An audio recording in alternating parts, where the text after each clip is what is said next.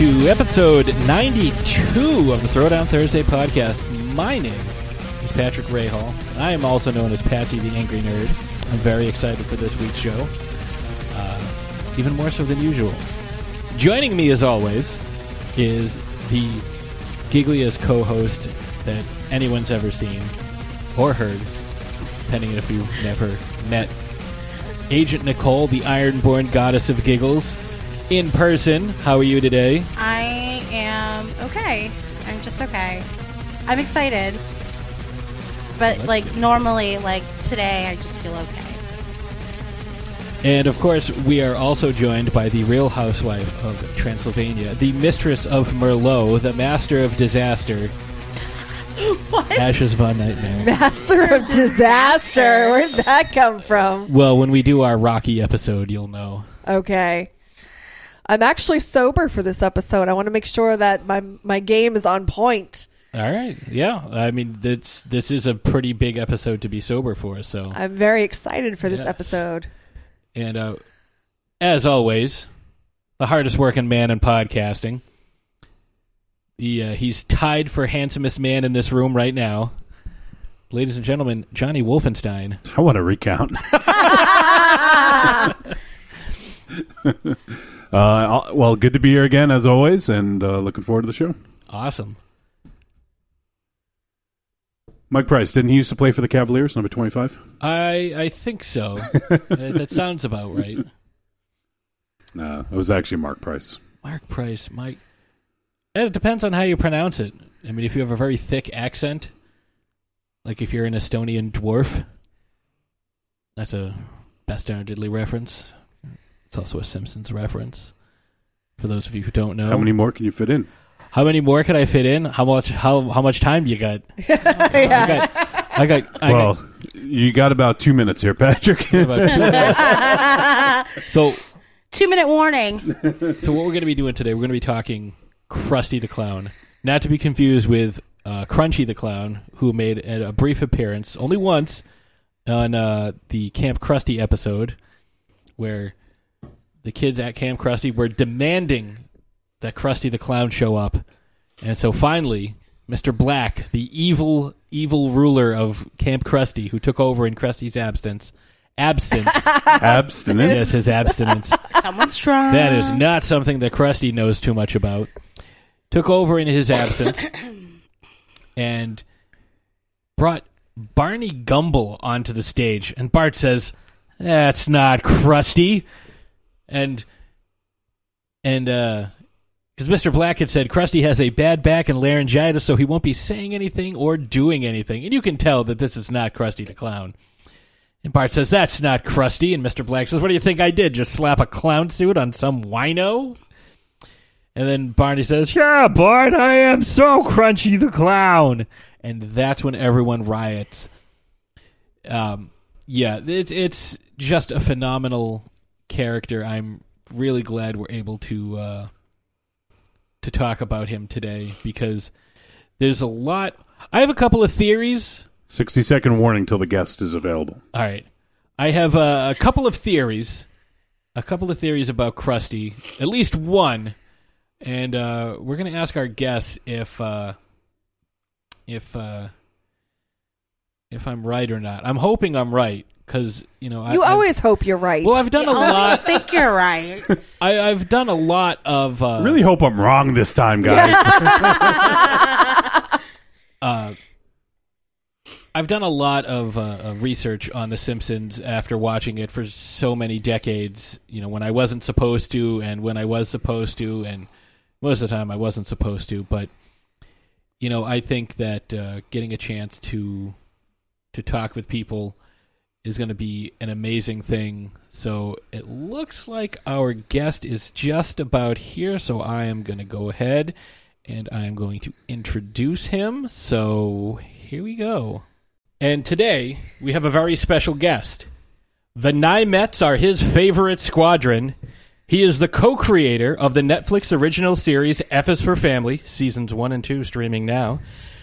Wrote for Ah Real Monsters, The PJs, Lego Star Wars Yoda Chronicles, and Droid Tales, F is for Family, of course, with Bill Burr, Laura Dern, Justin Long, and Sam Rockwell. And, of course, The Simpsons. Ladies and gentlemen, multiple Emmy Award winner, Michael Price. Woo! Mike, thanks for being here. Thanks for joining us this evening. Hey, guys. So happy to be with you. So, what we like to do on our show is anytime we have a first-time guest, we like to ask them a couple of questions just to kind of get to know them a little bit. And these aren't necessarily related to what you do or what we're here to talk about, but there are a couple of questions that I needed to ask you because I'm very curious about this myself. Sure. And one of the questions I need to ask is a question that I also asked of a couple of your friends, Miles and Richie of the Best Darn Diddly podcast, because we had them as a guest, and you were just a guest this week on part 1 of Seymour Skinner's Badass Song. Yes, indeed. And part 2 will be dropping next week. So the question I have for you, sir, is aside from Marge Simpson, who is the most attractive woman in Springfield? Aside from Marge Simpson, the most attractive, I'd probably say Miss Springfield. Ooh, Mayor Quimby's girlfriend, Miss Springfield. She was named Miss Springfield after all. That's true. So, I mean, yes. How can you go wrong with that? And she won that completely on her own with no help from anyone in position of political power or anything like that. She Completely on her own merits. completely on her own, yes. If you could write for any film franchise, what would it be? Boy, if I could write for any film franchise, what would it be? Well, I feel like I've already written for Star Wars. I've done a bunch of Star Wars things, so I won't say that. Boy, I guess it might be Indiana Jones. Because I love Indiana Jones. I love him. The first 2 movies, the first movie, great. Second movie has really great stuff. Third movie, a lot of good stuff in it. Better than the second one. The fourth one, I just read they're getting ready to start filming Indiana Jones 5 next month. So I'm interested to see what that was all about and how we get along with an 80-year-old Indiana Jones. Yeah.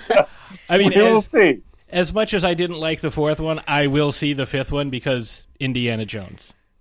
Absolutely. I mean, this is gonna give away a little bit of how old I am, but I went to see the very first one when I was a younger guy, and I went with my brother, and I believe it was sort of kind of like a sneak preview.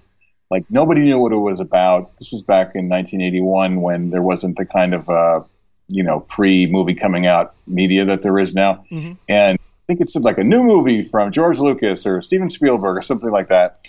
And was like, let's go see it. And we were completely, of course, bowled over by it. So I'll never forget that night seeing Raiders of the Lost Ark for the first time. Yeah. It's great. I love them all. Excellent. And even they talk about nuking the fridge. That was the best thing that was the best part of it. The rest of it, but I mean, I love nuking the fridge. That's indie. That's what happens in those movies. So. Yeah, I mean that's pretty much his character in a microcosm. Exactly. Now, I have a couple more quick questions, and I want to get right Sure. into. But I have you on the line. I got to ask. What is your favorite Simpsons moment or your favorite joke? Doesn't necessarily have to be something you've written. Right. Probably wouldn't be.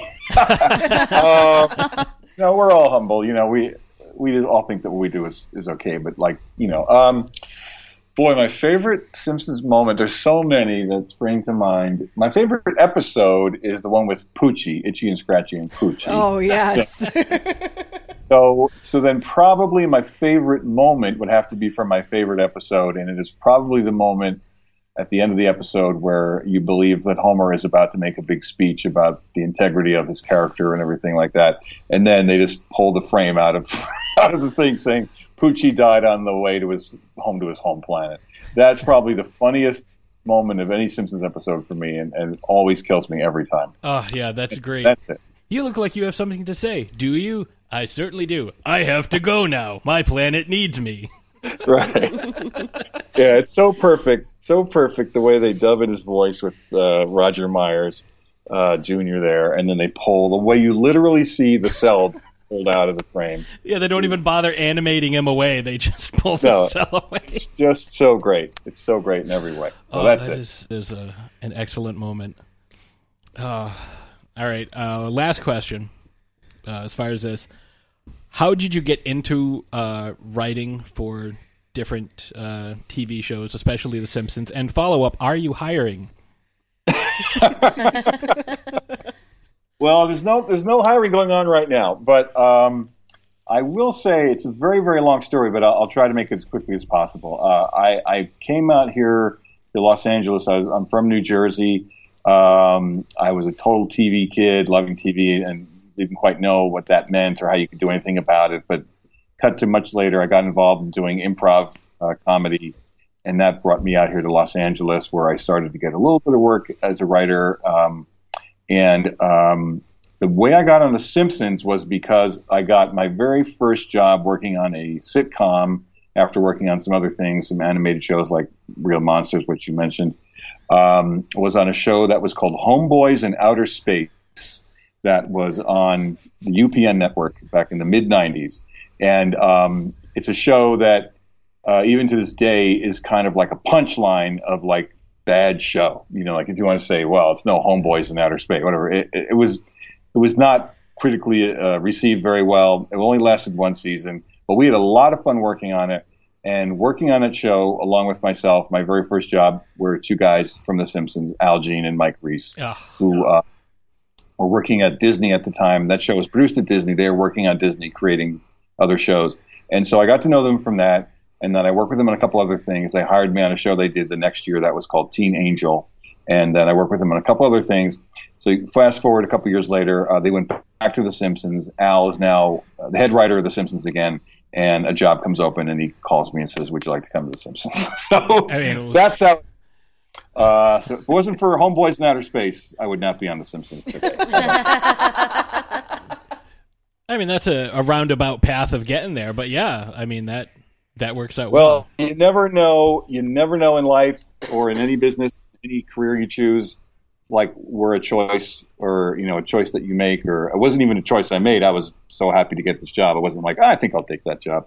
I was like, wow, a job. So you never know where a thing like that, seemingly random thing like that will lead, and that's where it led me. So I'm very, very grateful to Homeboys in Outer Space.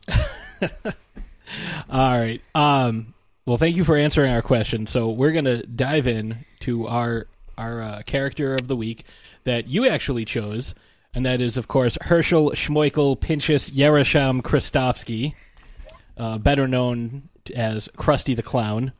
Yes. Now, why did you choose this particular character? Well, people always ask. It's one thing you get when you're a Simpsons writer. You get asked a lot of questions. Mostly, some of them are like, "That show is still on." You get, and you go, "Yeah, we're still on. We're still making shows." But anyway, what you also get is they go like, "Oh, do you write for a particular character?" And the answer to that is no. Like we all write for everybody, but there are certain characters that I think that we, have enjoy writing for more than others. So everybody loves Homer, of course. Everybody loves the main family, and everybody loves Moe. All the writers love writing for Moe because he's so twisted and dark and horrible and pathetic and sad. But for me particularly, I love Krusty because, like I said before, growing up as a kid, I was completely into watching old TV shows and old cartoons and old movies. I grew up in the New York area in a pre-cable time when there were like 5 channels on TV, and there were the 3 network channels, and there were 2 or 3 like independent channels, and all they showed was old movies. And I got really into like really old movies, like old comedy, especially like the Abbott and Costello and the Marx Brothers and W.C. Fields, and old TV shows like The Honeymooners, and even older like variety type guys like Milton Berle and Phil Silvers. And I just became like just a huge, whatever you want to call it, fan, student, just loving of the old time showbiz like that. So that's Krusty to me. I mean, he's based on like kid shows that really don't exist anymore, like Bozo, and every town had its own kind of Krusty guy who would show cartoons and entertain the kids. And anyway, but for me, Krusty is just the epitome, the embodiment of all that old time, terrible, but you still love him, hacky, bad stand-up, sketch comedy that I just love to this day. Like I'll come across like old stuff on TV or on, like for instance, on my Roku, I just realized that Amazon is now showing all the original episodes of Ronan Martin's Laugh-In. Oh, oh yes. Hey, it's great. I mean, I barely remember it when I was a little kid, but it's so great and so funny, and it's full of all these old timers, like the people who are now old, who were young back then, like Lily Tomlin and Goldie Hawn. But they had all kind of old timers on there, like all the old guys, Bob Hope and Milton Berle, and I just loved all that stuff. So that's why I love Krusty. Perfect. Now, see, I look at Krusty, and there's something that I read about, and perhaps you can either lend credence or debunk this.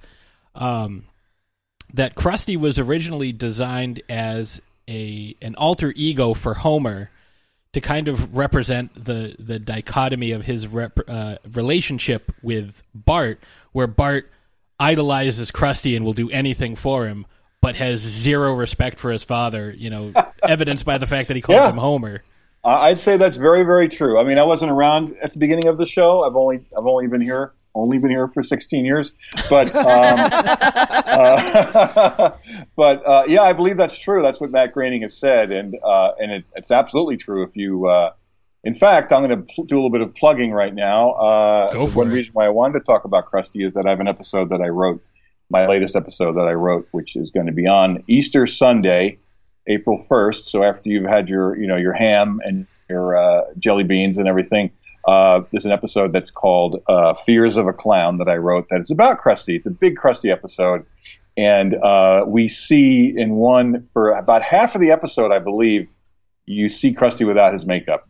It's the story, I don't want to get too far into the story, but it's about him temporarily, as everything happens in the show, because everything gets back to normal by the end, temporarily abandoning or being forced to abandon his clown career, his TV clown career, and becoming a serious actor. So he takes his makeup off, and when he has his makeup off, he does look, except for the green hair, he looks exactly like Homer. So yeah, you're exactly right, and I think that's a brilliant idea that Mac had, which is that Homer is this guy that Bart doesn't respect at all, but then his total idol is a guy who looks exactly like him. Right. It's brilliant. Well, it's something that I was listening to the Best Darn Diddley show earlier today, and I think it was Miles that brought up that Bart was originally supposed to be the focal point of the show, but Dan Castellaneta does such a great job with Homer, and that character is just evolved into the show has to revolve around him. Yeah, I think, again, like I wasn't around for the beginning, but I believe that what happened was that, Bart became this giant sensation. If you remember it all, or you may not be old enough to remember when the show first came out, but it was like Bart Mania and all the T-shirts, and there were like official T-shirts, but there were tons and tons of bootleg T-shirts with pictures of Bart on them, and there was like black version of Bart and, like Rastaman version of Bart, and I think what did happen was that I think the writers, when they started having to do like 22, they're getting into like dozens of episodes, that I think Homer, because he's the father, and Nancy does an amazing job with Bart, but I think they just found that there was a lot more that they could do with Homer, and that Bart was somewhat limited in the fact that he was a 10-year-old kid and, in fourth grade. So, but I mean, it's true that I'd say that Homer is the center of the show for sure. Now, I am old enough to remember the early beginnings of the show. I was old enough where I was not allowed to watch the show, but my bedroom was on the second floor, and I had a 12-inch black and white Zenith TV, and I would turn it down low. And I remember not only being enthralled with The Simpsons, partly because I wasn't allowed to watch it, but partly because it was part of that nice Thursday night lineup, and then seeing everybody in Herman's Head and seeing Yardley Smith, and it's like, wait a minute, that's Lisa Simpson. Like, that's her real voice, and like it really throws you off when you see the person behind the voice. And of course, Hank Azaria was on that show as well. He was. That's right. Yeah, that's great. Herman's Head. Wow, that's a deep cut. That was a great show. I really liked that show a lot. And those early Fox comedies were great. And yeah, I was gonna say they cross that over now and then, because there was the episode where Lisa is trains is a hamster smarter than my brother episode, and she's imagining Bart's head on a hamster's body stuck in the maze, and she's laughing, and Marge's like, "What are you laughing about?" She goes, "Oh, just thinking about a joke I saw on Herman's head." It's like the most meta of meta jokes. Yeah. Now, I know, Ashes, you have a couple of questions as well that you would like to ask. Well, I do. So when you are writing for a specific character, let's say Krusty, seeing as that's who we're talking about today, do you work with Dan Castellaneta to write this character, or can you kind of hear his voice in your head as you're writing it? That's a great question. Well, Dan is wonderful. First of all, Dan is one of the greatest guys of all time. He's such a nice, wonderful, amazing guy, super talented and really great. And, for the past couple of seasons, he's come on as a consulting producer, which means that he works in the writer's room with us one day a week. So it's great. So when he's there, he's super funny, and plus he's also there, and we get to sort of bounce. Like if we do Krusty stuff, then he'll say it like Krusty. It's like, oh, that's great. But for the most part, with all the characters, we're not working with the actors like hand in hand like that all the time. So we sort of have to sort of channel them as we're writing. And for the most part, the writer's job on this show is not spent alone at home either with your computer, like writing the script. You're mostly spent in the room with the other writers, pitching and playing off each other and building something together, by just sort of throwing out stuff and throwing out lines. So and that's sort of where my initial training as an actor and then as an improv actor comes in handy, because it helps when we're pitching the lines. Because what happens is, like, we'll be at a spot in the script where the head writer will say, "Okay, we need a new Krusty line here." So what we do is you don't say, like, "How about this?" You just say it. You just say what your pitch is, and it helps to say it. For me, it helps to sort of say it in the voice. So, like, for that 15 minutes or so, like, everybody will be doing Krusty, various bad versions of Krusty, so it's all like, hey kids, what are you doing? Everyone's doing Krusty, so, and when the days when Dan is there, he's doing it for real, so his jokes tend to get in better because he's doing a better version of Krusty. Then we move on to Marge, and then we're all talking like this, so it's the weirdest thing, because we're all doing the voices, because part of when you're writing in that way, you're almost like an actor, where for that moment of because you want to think like the character thinks, and sort of pitch a line that works for the character, and it helps me at least, and most of us do it that way. We'll pitch in some version of the voice.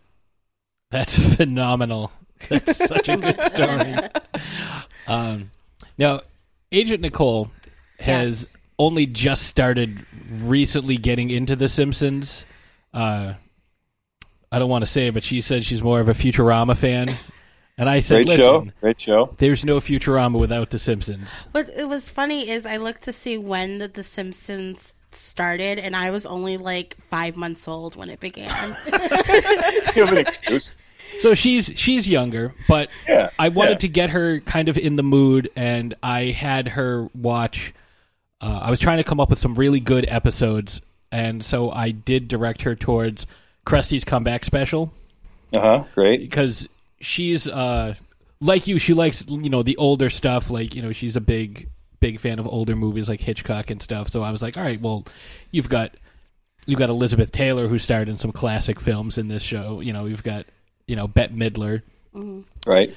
So Agent Nicole, when you saw Krusty, and you saw how he was, stuff like, oh, I hope you manage your money better this time. Here's your ruby-studded clown nose. That one made me laugh a lot. When I got the impression of Krusty, I've seen, for someone who isn't a Simpsons fan, for me, I've always seen it Homer and Krusty. And when I was watching the episode, I was like, okay, Krusty's like that uncle in that family that's kind of like the black sheep. Like, your mom doesn't want you hanging out with him, but you can't stop going to him and listening to his stories, and he's smoking and he's drinking like some really crap beer, and like he's just like that uncle that you shouldn't be talking to. Yes, I was drinking gasoline, mother. Like, and so I was like really drawn to him, and I was like, wait a minute, this guy is a creep, but he's really funny. That's true. And it's all true. I'm like, for me, I think just the limited exposure to Krusty, I'm really drawn to him, and I just would like to see more of Krusty. As I'm gonna start watching The Simpsons because it's such a huge impact in pop culture and today and everything. But I was just like, he's that weird uncle that you shouldn't be hanging out with, but you can't. Like, you're so drawn to him that you just like, I know this is bad, but it's so good. Right? He's so raunchy, but he's so endearing at the same time. It's like I have an uncle just like that. Yeah, he's very sad. I mean, he's a lonely man. You know, he's been married a couple of times, and we make jokes about his various divorces. You know, and he has a daughter that we've mentioned every once in a while, who was seen most recently last season. She showed up. Sophie. But he's like a very I mean, that's why I think that for someone who works in show business, it's fun to sort of project all these qualities that you find here on him, which is like neediness and and pessimism and like, desperately wants to be loved, but is lazy, and he's just everything. He's a terrible, terrible person. But you always what's great about the way that Dan plays him and the way the animators draw him is that you find that he's human. He's got a human heart underneath, and that he's got something going on, and I think that's sort of in the episode that's coming up in a week or two. You'll see that, hopefully you'll see that we play on that a little bit too. And yeah, he's redeemable. Yeah. That episode is going to air, cause this episode airs on March 29th. So that'll air the following Sunday. So we'll see that in a couple of days. Yes, April 1st, Sunday, April 1st. Day before my birthday. Oh, very exciting. Very good. So I know you're a bit pressed for time, but so I just want to get a couple more things in with you. Sure. Do you have a favorite Krusty moment? There's one I can think of. I was thinking about it the other day, where it's not even dealing with his show business career. There's an episode from several years ago where he ran for Congress. He was a congressman briefly. So, and he goes to Washington D.C. and in the story he goes there with he gets excited about he's going to make a difference, and then of course he finds out the way that things work there in Washington is disillusioning. But when he first shows up and he's all excited, I'll do my bad. I hope Dan isn't listening, but I'll do my bad Krusty voice where he goes, it's just something like, I'm excited to be here. He goes, I'm illusioned and enchanted with Washington. So I just love that. And the way Dan does it is great. I mean, there's so many Krusty moments that I could say that it's almost hard to think of one right now, but they're the earlier ones too. He's just so great. I mean, one of the best Krusty episodes is the one with Bart, where Bart becomes his sidekick, and the I didn't do it kid, and there's just so many. There's just so many. I love when he sings. I wrote one where he sang. It was a Sideshow Bob episode I wrote that was on about 10 years ago, where Sideshow Bob faked his death in order to trap Bart, have Bart implicated as murdering him. When he's doing Pagliacci? No, it was before. No, that's a different one. No, wait, it was the Pagliacci one was before that, I believe, where Sideshow Bob came back and he was in this disguise, and then he trapped them in this weird rib house, and then it looked like he died of a heart attack, and then Bart was put on trial for causing his death by withholding the life-saving heart medicine that he needed. And so then they had a big funeral for him, and then it turned out that he had faked his death. It was all a big plot to get Bart killed again. But and it was all centered around his feet. just like his first Right. It was plot. about his feet, about like they made the casket to fit his feet, and they were like, why would you care about his comfort if he was dead? That's right. That was Lisa's big clue. But anyway, but we had a thing where it was the big funeral for Sideshow Bob, and we had Krusty sing our version of the song that Elton John sang at Princess Diana's funeral, the Elton John song. Candle in the Wind. Really great. Yeah, it was all about farewell, Sideshow Bob. So that was great, and Dan did an amazing job singing that song. So. See, I think one of my favorite moments might be, in the Rory B. Bellows episode, Bart the Fink, when he's like, if it makes you feel any better, Krusty, you can punch me in the face, and he kind of like braces for it, and the camera pans back and you see Krusty like his fist shaking like he's ready to do it. I tried to drink a Coke on the bus and they took away my pass. There's another one where I forget which episode it is, but I know I remember working on it. It's from about like 12 or 14 seasons ago, where Bart comes to see Krusty, and Krusty mistakes Bart. I love that Krusty always forgets who Bart is. He always forgets that he knows Bart. So he thought that Bart was a kid who was dying. And he goes, "Oh, there's that kid, yeah." And he goes, "Keep fighting, kid. You're going to beat this, whatever." And he goes, "I'm not dying." He goes, "Yeah, that's the spirit. That's it." And then he gives him a hat. And he says, yeah, here's a hat. He goes, "Just tell your mother to give it back to me after you know." Yeah. It's really horrible. It's really horrible. Well, going back to the one you mentioned when with Bart's sidekick, and he's like, "Who are you?" "I'm Bart Simpson. I'm your biggest fan." "Yeah. I reunited you with your estranged father. I saved your career. Well, what have you done for me lately?" "I got you this Danish, and I'll never forget it." Right, yeah.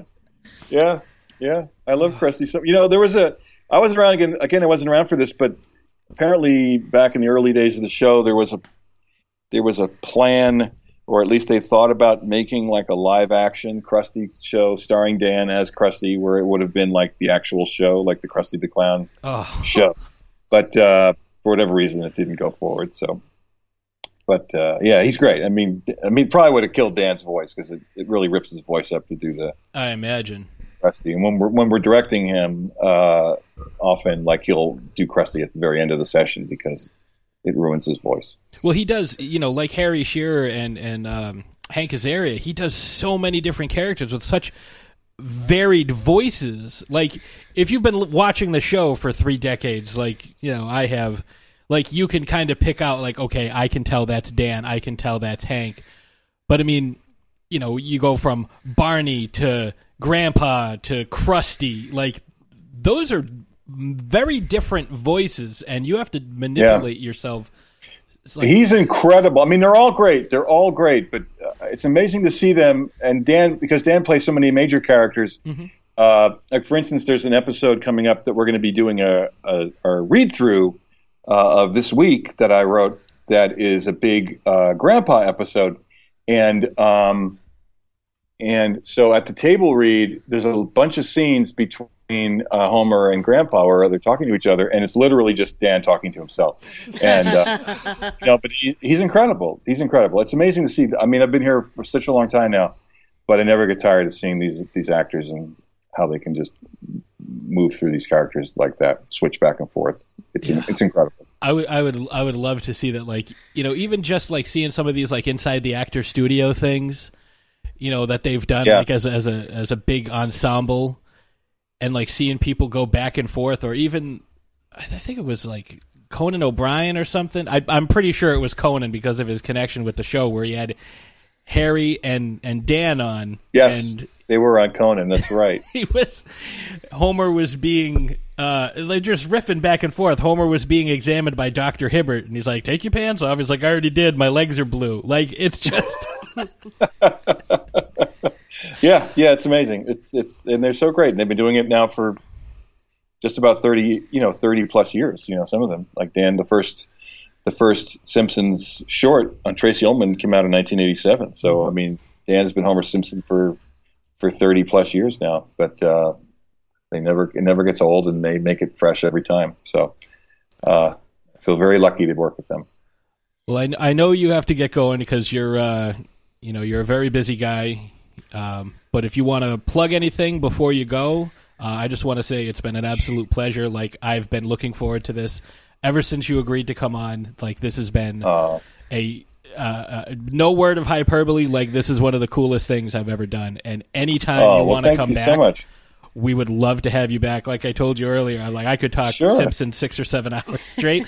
We won't keep you that long. Maybe a little later this year, F is for Family. Might get my plugs in now. F is for Family, which I co-created with the amazing Bill Burr, is on Netflix right now. 2 seasons are on Netflix at this time, and we're writing and producing season 3, which will likely come out sometime towards the end of this year. So maybe I can come back on around then when we're ready to put out season 3 to talk about that a little bit and whatever else you want to talk about. And then Simpsons keeps going strong. So the episode that I wrote, there's a great episode on this Sunday. And then next Sunday will be the first is going to be the episode I just talked about with Krusty. And like that. Yeah. Again, thank you so much. And, obviously, if folks want to follow you on Twitter, you are at Mike Price in LA. Yes. It's a very embarrassing Twitter handle that I created, whenever that was in 2008 or something. I wish I had thought about it a little bit more. But, yes, and there's also an F is for Family writers account, which is it's FIFF Netflix. And on that, we put up pictures of, if you're a fan of the show, we put up pictures of the animation as it's coming in and behind the scenes shots of the writers and stuff like that. Yeah, it's fantastic. I say F is for Family is freaking hilarious, by the way.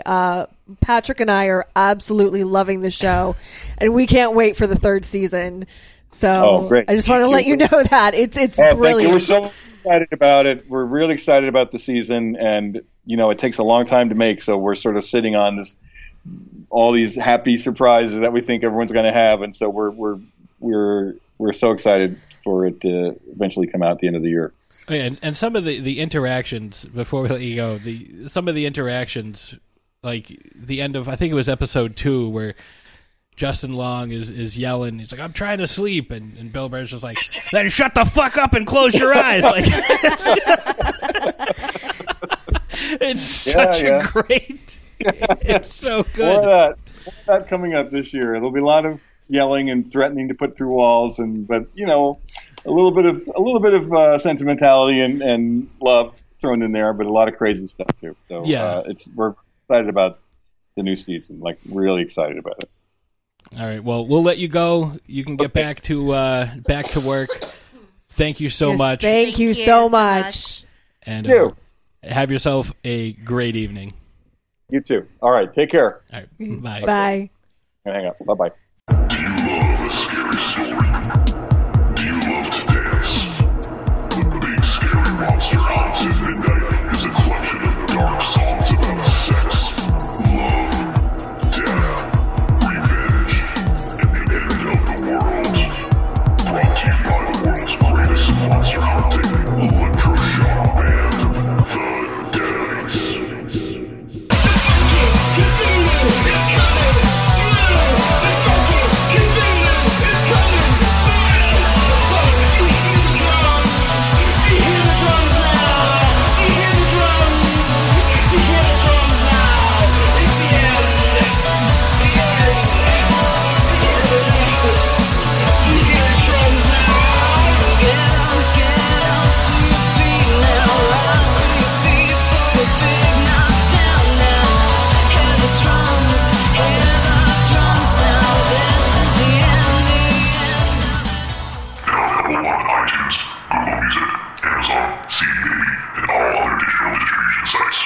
Hi, I'm Richie the Whiz Kid from the Best Darn Diddly Review Show, and you're listening to the Throwdown Thursday podcast. Fueled by tacos, beer, and Bloody Marys, the only show featuring baby Jesus with a nail gun, the pride of PA, and the show with the eye of the tiger, ladies and gentlemen, Punch Farm. Hey, this is Mark from Punch Farm. I'm here with Mark Dose. Hello. I'm here with Alicia. Hello. I'm here with Nikki. Hey. Join us every Monday as we talk about life, tacos, beer, and movies. You can find us on iTunes, Stitcher Radio, Google Play, and punchfarm.com. Keep on punching!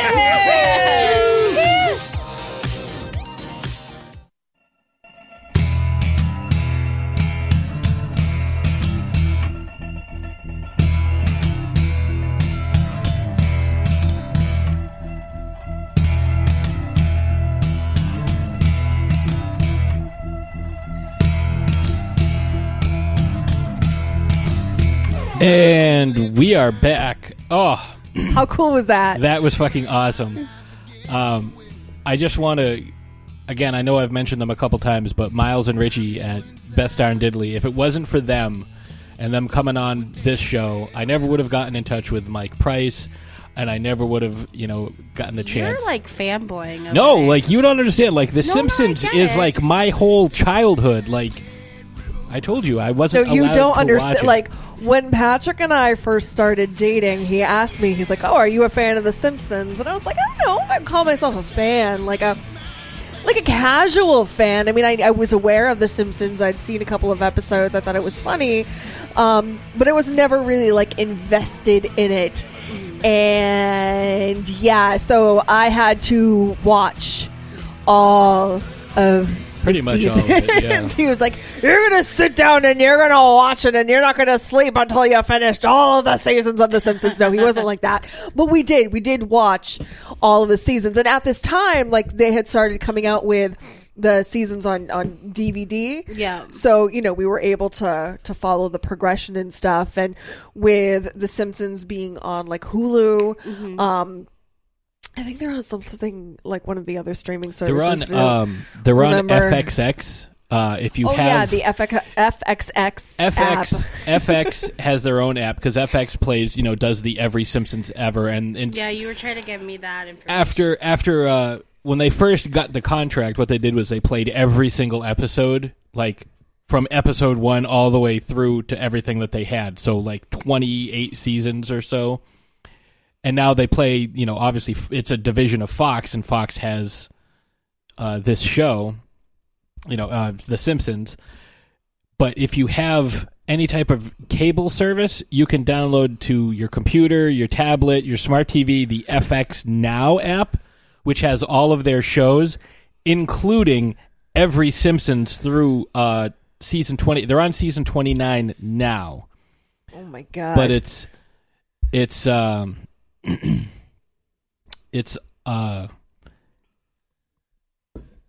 excellent app. So, and it gives you the popularity of, it'll show you the season, like it'll say season 28, and there's like a little bar graph, and each one of the bars represents an episode, and the taller the bar, the more popular the episode.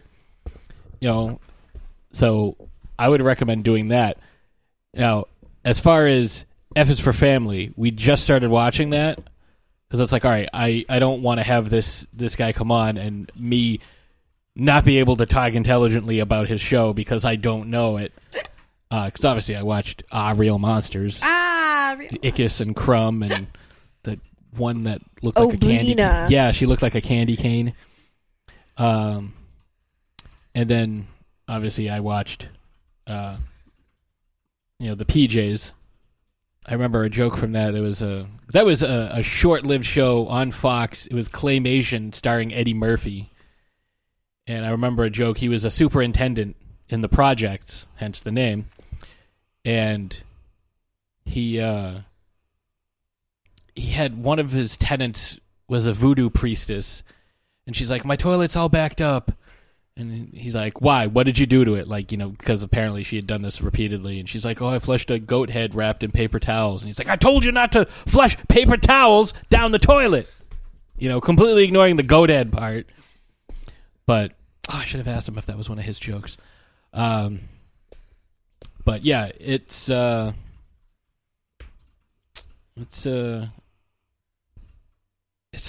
I'm still kind of like, in awe of having him on. Like, we've had some cool guests on, having Corando on, having Samantha Newark on, it's awesome, and anybody who wants to take time out of their day to come hang out with us and, talk different characters, we greatly appreciate.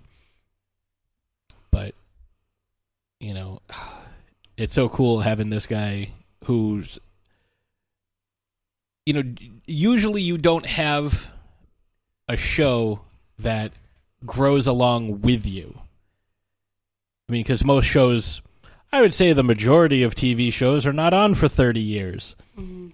So, you have stuff that you can look back on, like even Futurama. Futurama went 10 years, but it was canceled twice.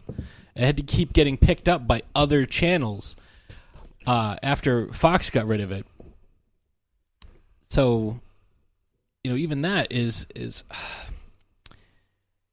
it's tough. It's tough because, you get something that I'm not even making sense at this point. Well, it seems like the reason why it's gone for so long is they keep the material fresh. They're always working around what's going on in today's society. So, like, people who, like you, have seen it since day one, whereas someone who might not be into it yet could get into it now and understand some of the reference. And that's usually, yeah, sorry. Yeah, like, and I feel like that's how, they're going to get people to continue to watch it. Like, they attack like a certain topic, and like everyone, it's kind of like universal. Like, everybody can kind of understand the joke. Like, I'm trying to figure out what you're trying to say. Like, I get what you're saying, and yeah, it grows along with you. Yeah, right. And not only that, they've somehow managed to evolve the characters while keeping the characters the same. Yeah.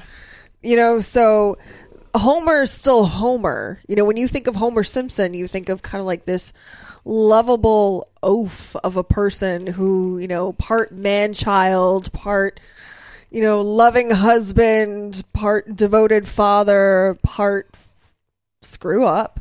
Yeah. And that has followed him. Like, that's who he is. But, the character has also evolved in such a way to reflect the times.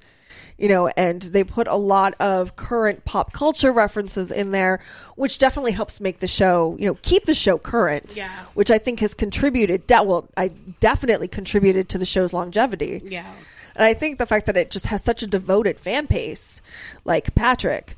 Yeah. And it keeps it, some shows are, some episodes are better than others, but it's still funny. Yeah. Like, it's still good. Like, Patrick and I still watch it, and we'll even watch old episodes and stuff that I've seen 100 times, and I'll still laugh my ass off. That scene from when they're trying to join the country club, and everybody's all dressed up nice, and they're just like, oh, they probably wouldn't let us in their club anyways. And they have like the big banner you see inside the club, and it's like, welcome Simpsons. And, Mr. Burns makes a cake for Homer, and it says, welcome Homer, and it looks terrible. And Smithers goes and takes a bite out of it, and he takes a bite, and he's just like, well, and like the sound he makes and the face he makes, I lose my shit every single time. I've probably seen it 50,000 times, and it's just as funny now as it is the first time. And the jokes are so goddamn clever. Like I was telling you about the DVD You're set. like a walking encyclopedia of Simpsons jokes. Well, it's like the joke I was telling you about today when, and I wish we had brought it up during our King Kong episode, and like that's one of my biggest regrets that we didn't do this is, they parodied King Kong but with Homer, and they show three guys like climbing up a smokestack. It's Lenny, Carl, and Charlie, the three guys that Homer works with at the nuclear plant. Or three of the guys, I should say. And they're sitting there and, like, I hear we're going to Ape Island. Somebody else is like, yeah, to capture a giant ape. I wish we were going to Candy Apple Island. Candy Apple Island? What do they got there?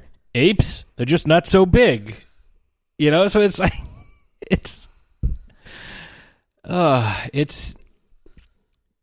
there's so many, and the guest stars that they have had on this show. Yeah.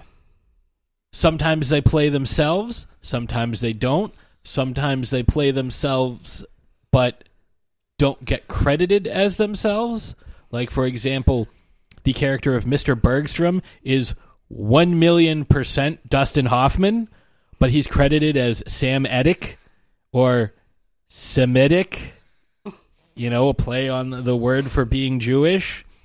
The Michael Jackson episode was really Michael Jackson, but the singing part was not. The singing part was his authorized sound-alike and was credited as John J. Smith. And then, sometimes you have people playing themselves. In one episode, you have Keith Richards, Mick Jagger, Brian Seltzer. Well, what does he say? He's like, "Excuse me, Mr. Seltzer?" It's Setzer. "No, I'm pretty sure it's Seltzer." Lenny Kravitz, Elvis Costello, Tom Petty.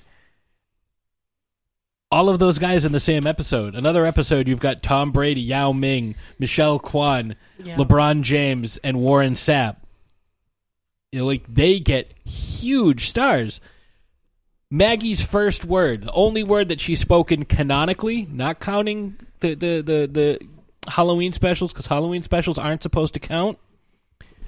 The only word she's ever spoken, the word daddy, she was voiced by Elizabeth Taylor. They got Elizabeth Taylor on to do one line, and you had no idea it's Liz Taylor.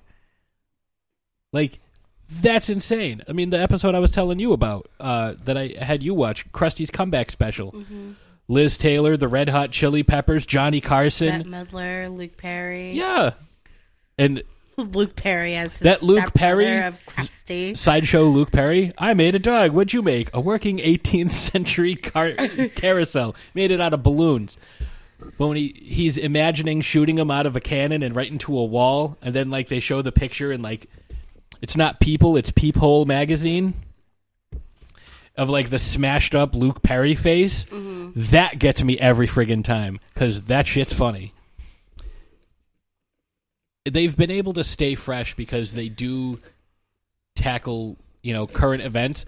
And how many times have you heard the Simpsons did it thing? Or, WAAF used to do the, obscure Simpsons reference. Yeah. But at this point, there's pretty much no topic you can talk about without saying, well, on the Simpsons. How often do I do that at work when we're talking about stuff? I think probably 20 times a day. Give or take. But at the same time, a lot of shows that are out now owe a lot to The Simpsons because The Simpsons were pretty much the blueprint for the animated TV comedy. So prime time. Prime time, yeah. Yeah, so you wouldn't have your F is for Family, your Bob's Burgers, Family Guy, the Cleveland Show, the American Dad, King of Hill. No, that's not King of the Hill. Yeah, King of the Hill. And a lot of it came from Fox too. Yeah, a lot of animated shows came from Fox. I mean, like you said, there is in the episode that I mentioned earlier today about when Krusty's singing Pagliacci in Italy.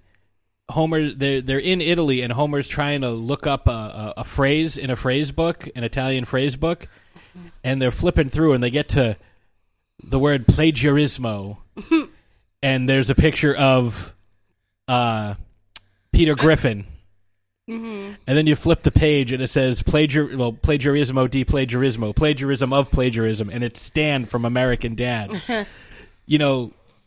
I mean, and they joke about it, but they also acknowledge some of these things. Yeah. What he was saying, Mike was saying earlier about all the Simpsons gear everywhere. They've acknowledged that in a couple of episodes, like the Behind the Laughter episode, where it's they were kind of going overboard with it, but it's here's the shirt, and, there's a shirt where it says, "Don't have a cow," and there's another shirt that says, "Get a mammogram, man,"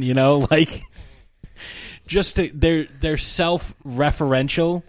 They understand the popularity of the show, but they also don't take it so seriously. So, what did you guys think?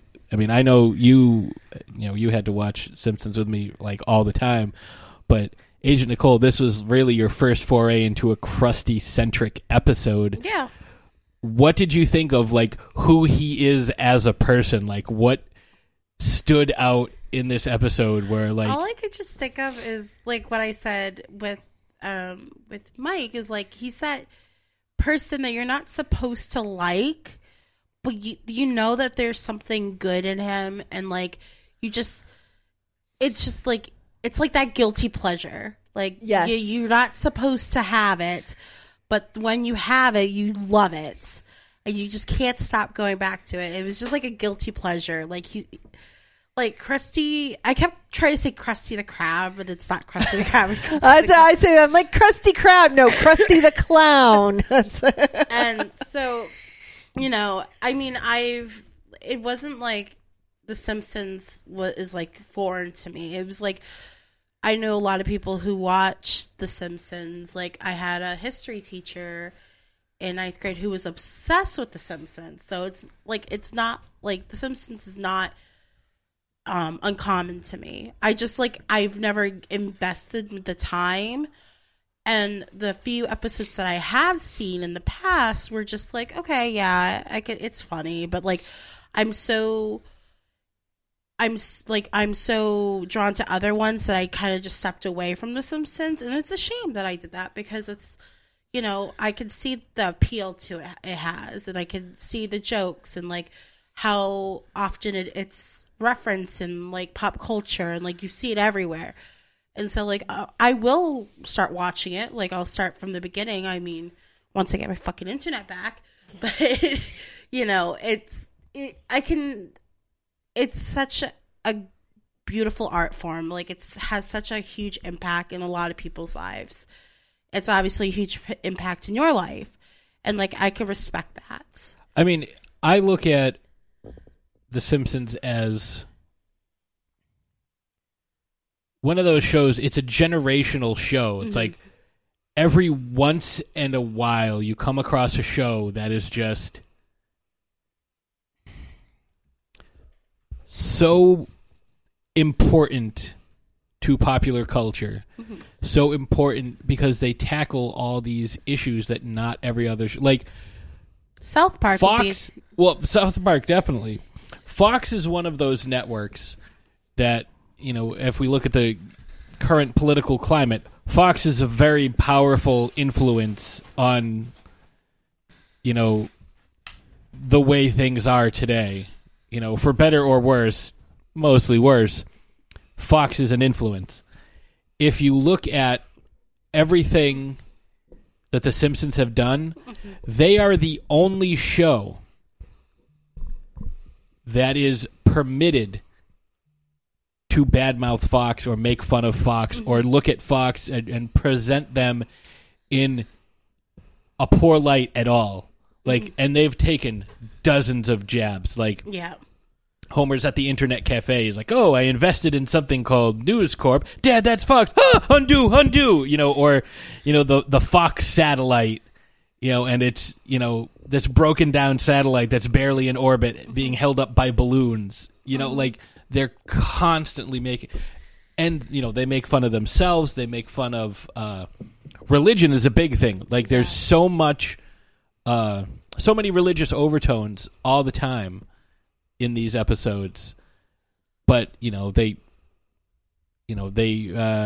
make fun of everybody. There's like the episode No where, one's safe. right? Like the episode where Homer loses his faith and believes he's speaking to God, and they're like, oh no, everybody came together. All religions, whether they be Christian, Jew, or and he looks at Apu.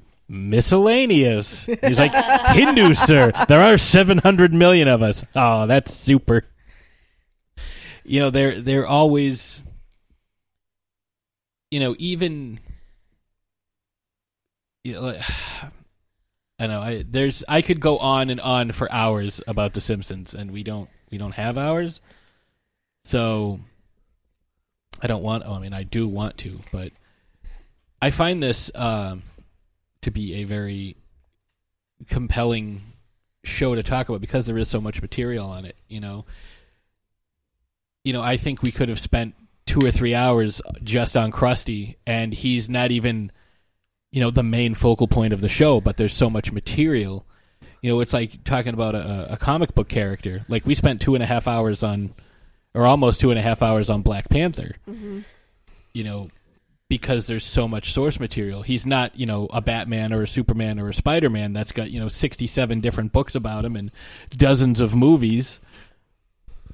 But he's got all this source material, and he's a very interesting character. And I think that's what we try to do on this show, where we try to come up with a way of looking at a character that, like everybody knows who Krusty the Clown is. Even if you don't watch the show, you recognize Krusty the Clown. And where, we have, just between the three of us, we have these three tiers of knowledge of the character.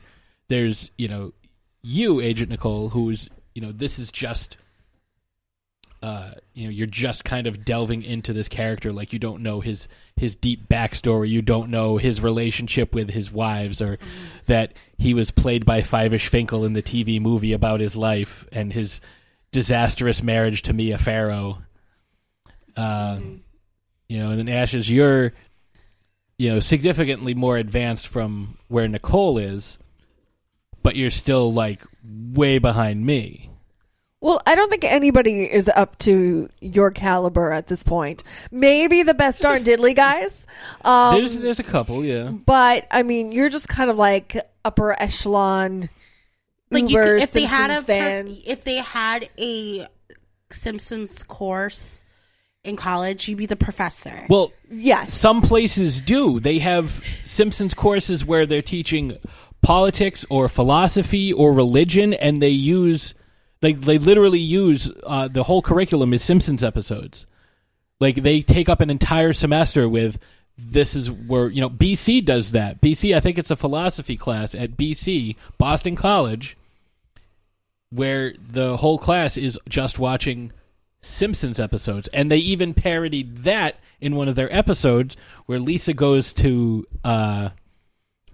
college. She does the gymnast thing, and everyone thinks that she's much older because she's, the same size as all the other gymnasts, even though she's 8. And they're watching their version of The Simpsons. They're watching Itchy and Scratchy. And it's being taught as a teaching tool. Instead of like a book, they're using Itchy and Scratchy episodes. Like, it's fantastic, and I love it. And we're getting close to 100 episodes. We've only done 3 Simpsons shows, counting this one. So I think we need to do more. We definitely will be doing an F is for Family show. Yes. Mm-hmm. Because that show, if you haven't checked it out, please do. First 2 seasons are streaming on Netflix. The first 5 minutes of the show ends with, has Bill Burr screaming about how he doesn't need an engraved Bible. It's fucking awesome. They are foul-mouthed. The whole family's foul. And Bill Burr is the main character. He's the dad. Then you got Laura Dern as his wife, Justin Long as his oldest son, and his neighbor is Sam Rockwell. But he looks like a slightly more grown-up version and cartoon version of Matthew McConaughey in Dazed and Confused. So it's kind of like if that 70s show was animated, and instead of focusing on the kids, they focus more on the parents. Mm-hmm. Like, that's kind of what it's like. No restraint on language or content. They're planning to have everybody over to watch a big boxing match, and they're going through their day, like Frank is taking a shit, and you hear, shit plop into the toilet, and then, he's banging his wife, and they're, talking about deviled eggs. It's like, yeah, you're going to stuff that deviled egg? Yeah, I'm going to stuff that deviled egg. It's just like a conversation, one conversation that just takes place over 3 hours about how they're going to get everything and it's so well done. It's so well done. So I think we've gone on for long enough, because I could go for another 2 or 3 weeks on The Simpsons. So I think what we should do is we should I was too amped up. I didn't do a science fact for this one. I was talking too much about. Well, we have a battle, and that's I more know we important have a than battle, the science fact. but I'm right just now. saying we're going to get into 'Cause I'm back. our battle, and I'm hoping we can get a sound clip to accompany our battles in the future from our good friend Sandy, because I think that would be a fun little clip to play when you guys say your thing. But right now, I think we're gonna get into the battle, and so if you guys want to do your thing, even though I don't have a sound clip, you can. Why don't you get into the battle? Oh my god, can you just stop talking? So No, I'm excited. Talk. You ready? I am ready. 3, 2, 1. Yep. Okay. 3, 2, 1. It's a motherfucking throwdown. Oh! Whoop whoop. Okay, kids. So today we have the Battle of the Kids Show Clowns. We have Bozo the Clown versus Krusty the Clown in a laugh-off. We want to know who's got the jokes. Well, I already know who I'm going with. You know, like Biased. Well, I mean, who's a better kids show host? Like, if you're gonna tune in, who would you rather tune in and listen to go on and on? I mean, Krusty did invent the Stingy and Battery show when Itchy and Scratchy were no good, because he was coming at you live from the Civil Defense Shack, beaming out 12 watts of wackiness with Professor Gascan and former President Ike Eisenhower. Let's get busy.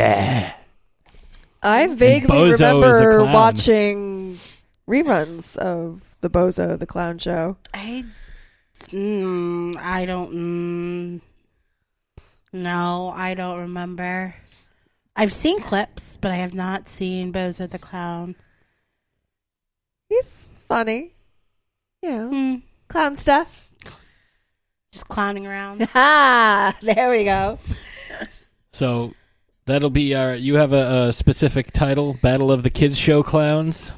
Not jerk off.